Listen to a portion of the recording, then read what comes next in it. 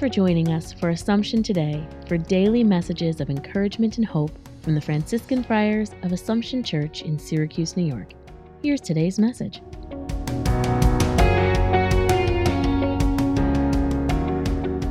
A thought for July the 6th. The Church today recalls the memory of St. Maria Goretti.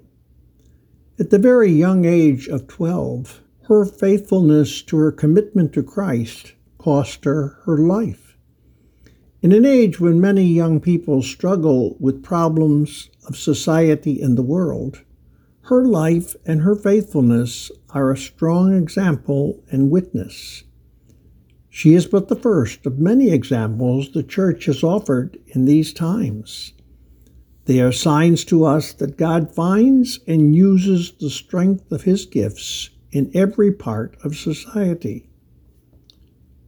Reflect on this the next time that you are dealing with young people and are struggling to understand them.